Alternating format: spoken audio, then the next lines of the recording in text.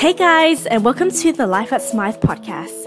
As we step into Core Values Month, what better way to celebrate with a little Smythe TED Talk with some of our very own inspiring leaders from the firm. Take a jog down memory lane with me, your host Nhung Nguyen, as we delve into the passions and the determination of each individual's journey and gather some golden nuggets to their path to success. But most importantly, what does each core values represent and mean for them and the firm? Well, buckle up friends, time for a deep dive session and maybe a little to maybe a lot of banter as we immerse into the Life at Smythe culture. I hope you enjoy this mini-series. Thank you so much for joining me on our first episode for the Core Values Smythe podcast.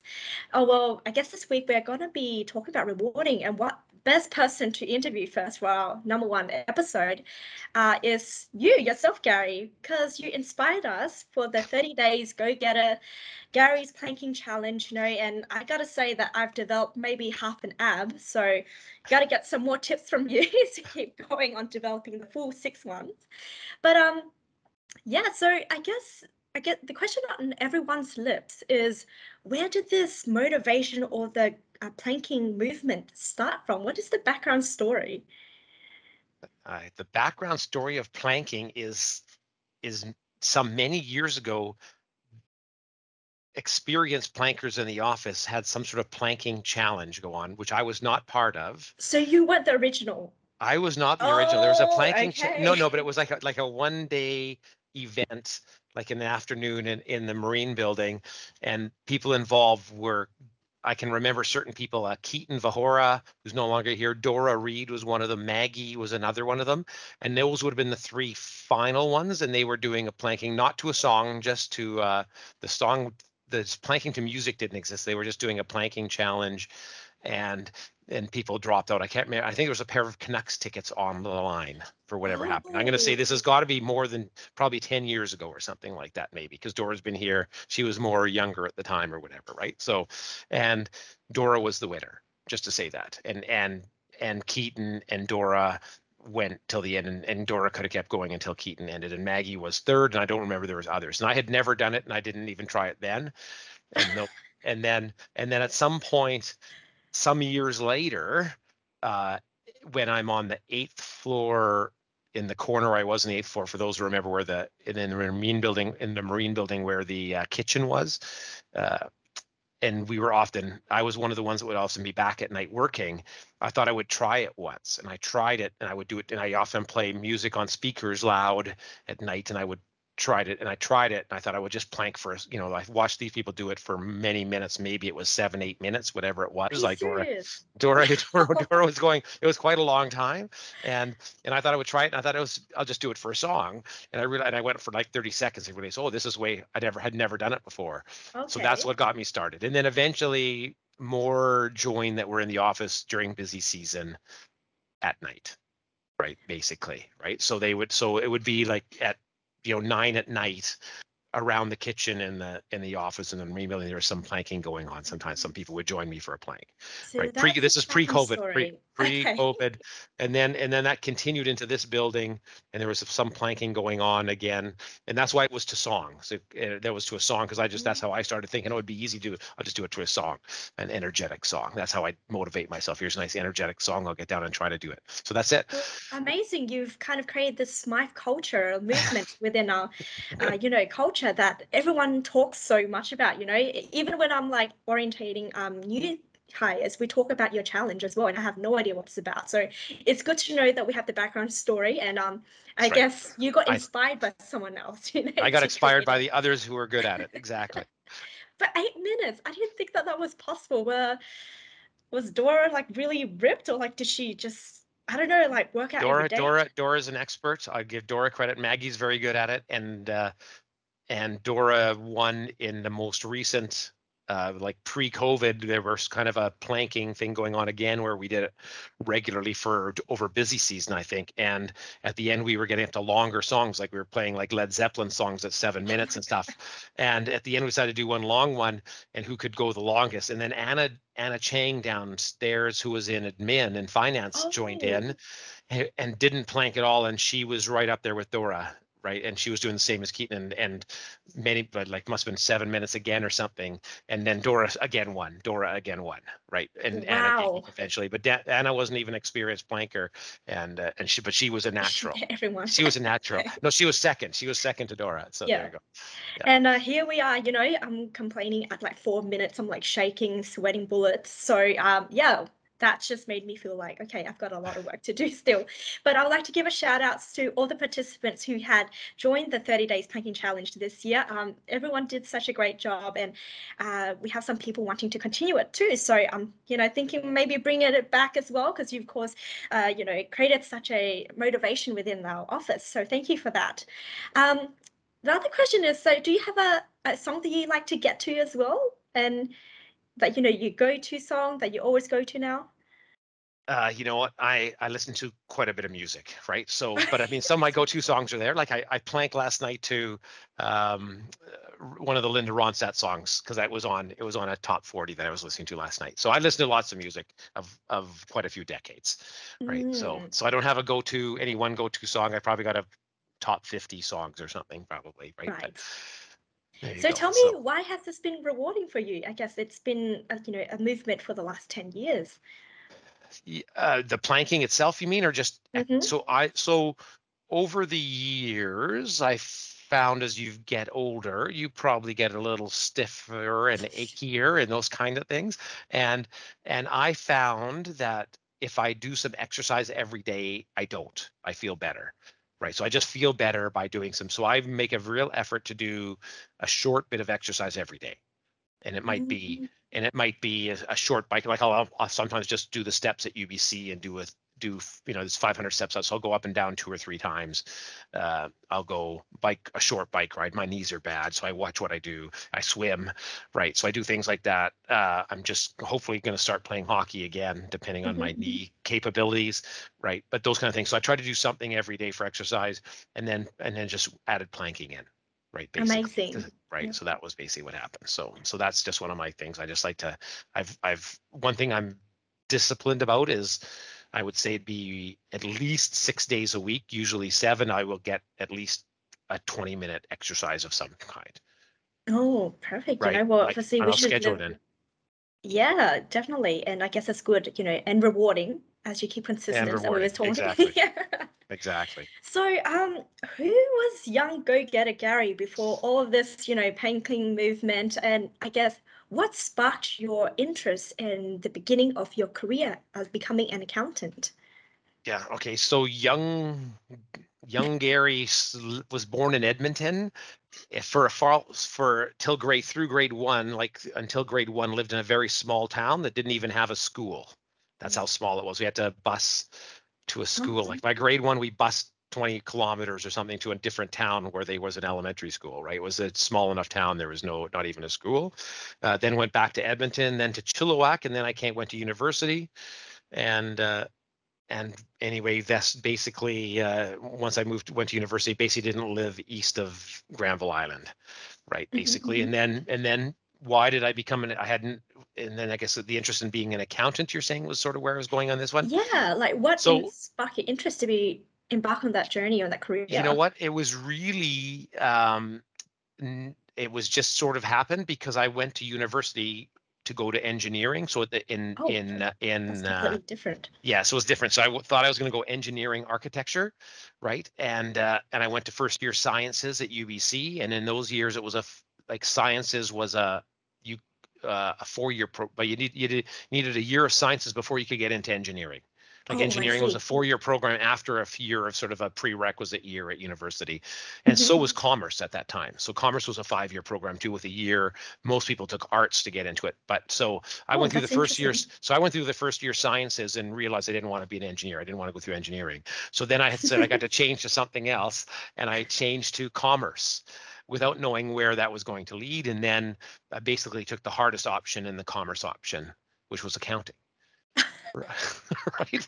And then not knowing where that would lead, and then worked the different jobs. I never worked in the accounting jobs during the summers. I had other jobs during the summers. I always worked summers from when I was probably 13 or 14, I guess. And Yeah. and uh and basically then realized, I guess now I'm in accounting. I should go to get a CA, at the time CA, not CPA, and then went through, and it was a disaster of a year to graduate. 1983, I graduated, and no jobs, etc. So I went through recruiting in the fall of '82. Was struck out with, as did many, and some of the people like John Ormerson and stuff would know about what it was like in 1982. Not many of you were born yet, I so wasn't aware yet. but it was a Good disaster. history, though. It was Yeah, it was a listen. disaster economy. But anyway, I ended up going through recruiting the second time, the year I graduated. If you graduated in April, that fall's recruiting, and got a job, a few offers, and chose Smythe, and have been here since. So Wow. I've been Okay. here since. So I started in January '84, and it's been a long time. Well, I guess throughout your career as an accountant, well, it seems like you kind of went with the flow and just went with the unexpected, and that's what has unraveled throughout your career.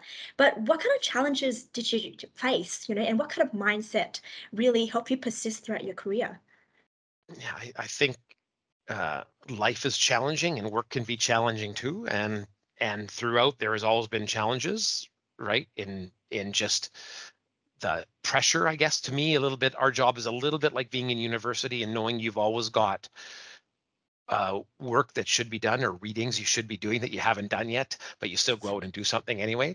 And life as an Guilty. accountant, and life as an accountant is a little bit like that, I would say, especially in public practice. Life as an accountant is like there's always something. There's always some undone things that are always on your desk, or your to-do list is always big.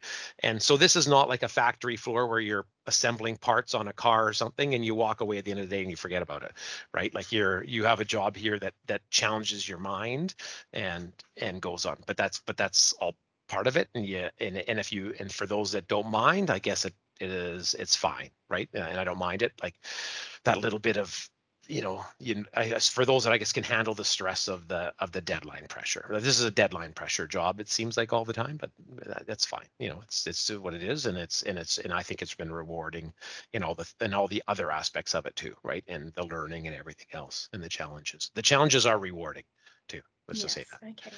Well, I guess that's the kind of mindset that helps you persist, right? Just like basically doing the work every day. Like, do you feel that you're used to the stress level, or like how did you, like you were talking about stress level and challenges, like what kind of techniques, what kind of strategies kind of helped you? Let's say that maybe we can um, share with like some of the employees. Well, I think probably the main thing to share with employees is this is not brain surgery, and no one's going to die if you don't get it done. Right. So Okay. right. Like you're not a surgeon at a table, and no one's life is dependent on what just happens today. Right. It's all just about money and reporting and compliance Oh, and but those it's kind of still things. very important things you're dealing with. So it is It's quite it's it, scary when you're thinking of balance it's sheets and but statements. don't get overly concerned about it. Life goes on, right? So these, Okay. like you got to keep your perspective of the world.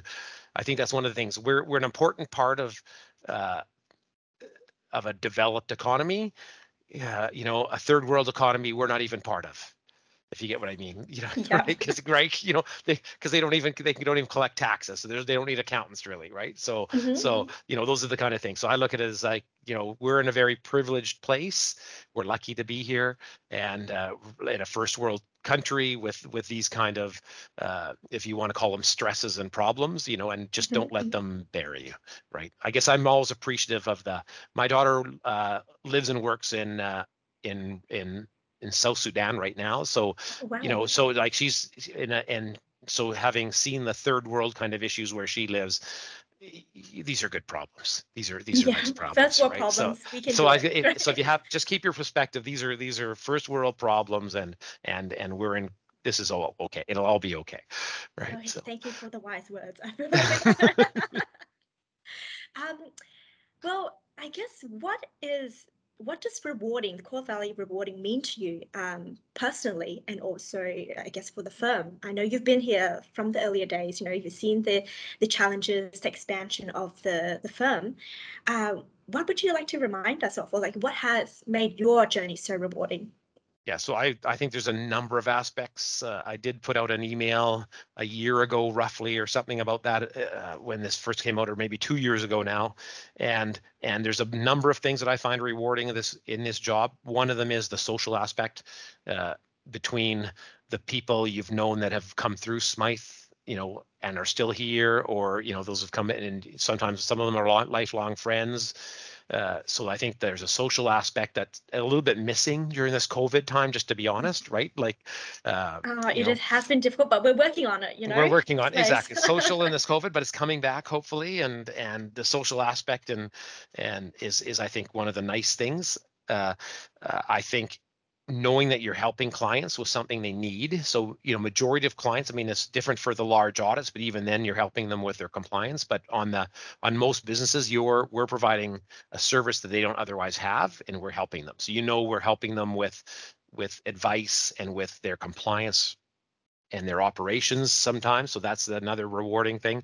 I think we learn a lot about the entire financial world, if you want to get from a macro and a micro. So the micro and just inside the businesses, and on a macro level of how the world economy works. I think when you see and understand taxation and all the different aspects of it, this is the way the world works. And if you're just like say, if you're installing bolts in a factory, you aren't thinking about these things. We have to, as you especially as you get more senior, you think about the bigger picture all the time, right? So I think that's very rewarding.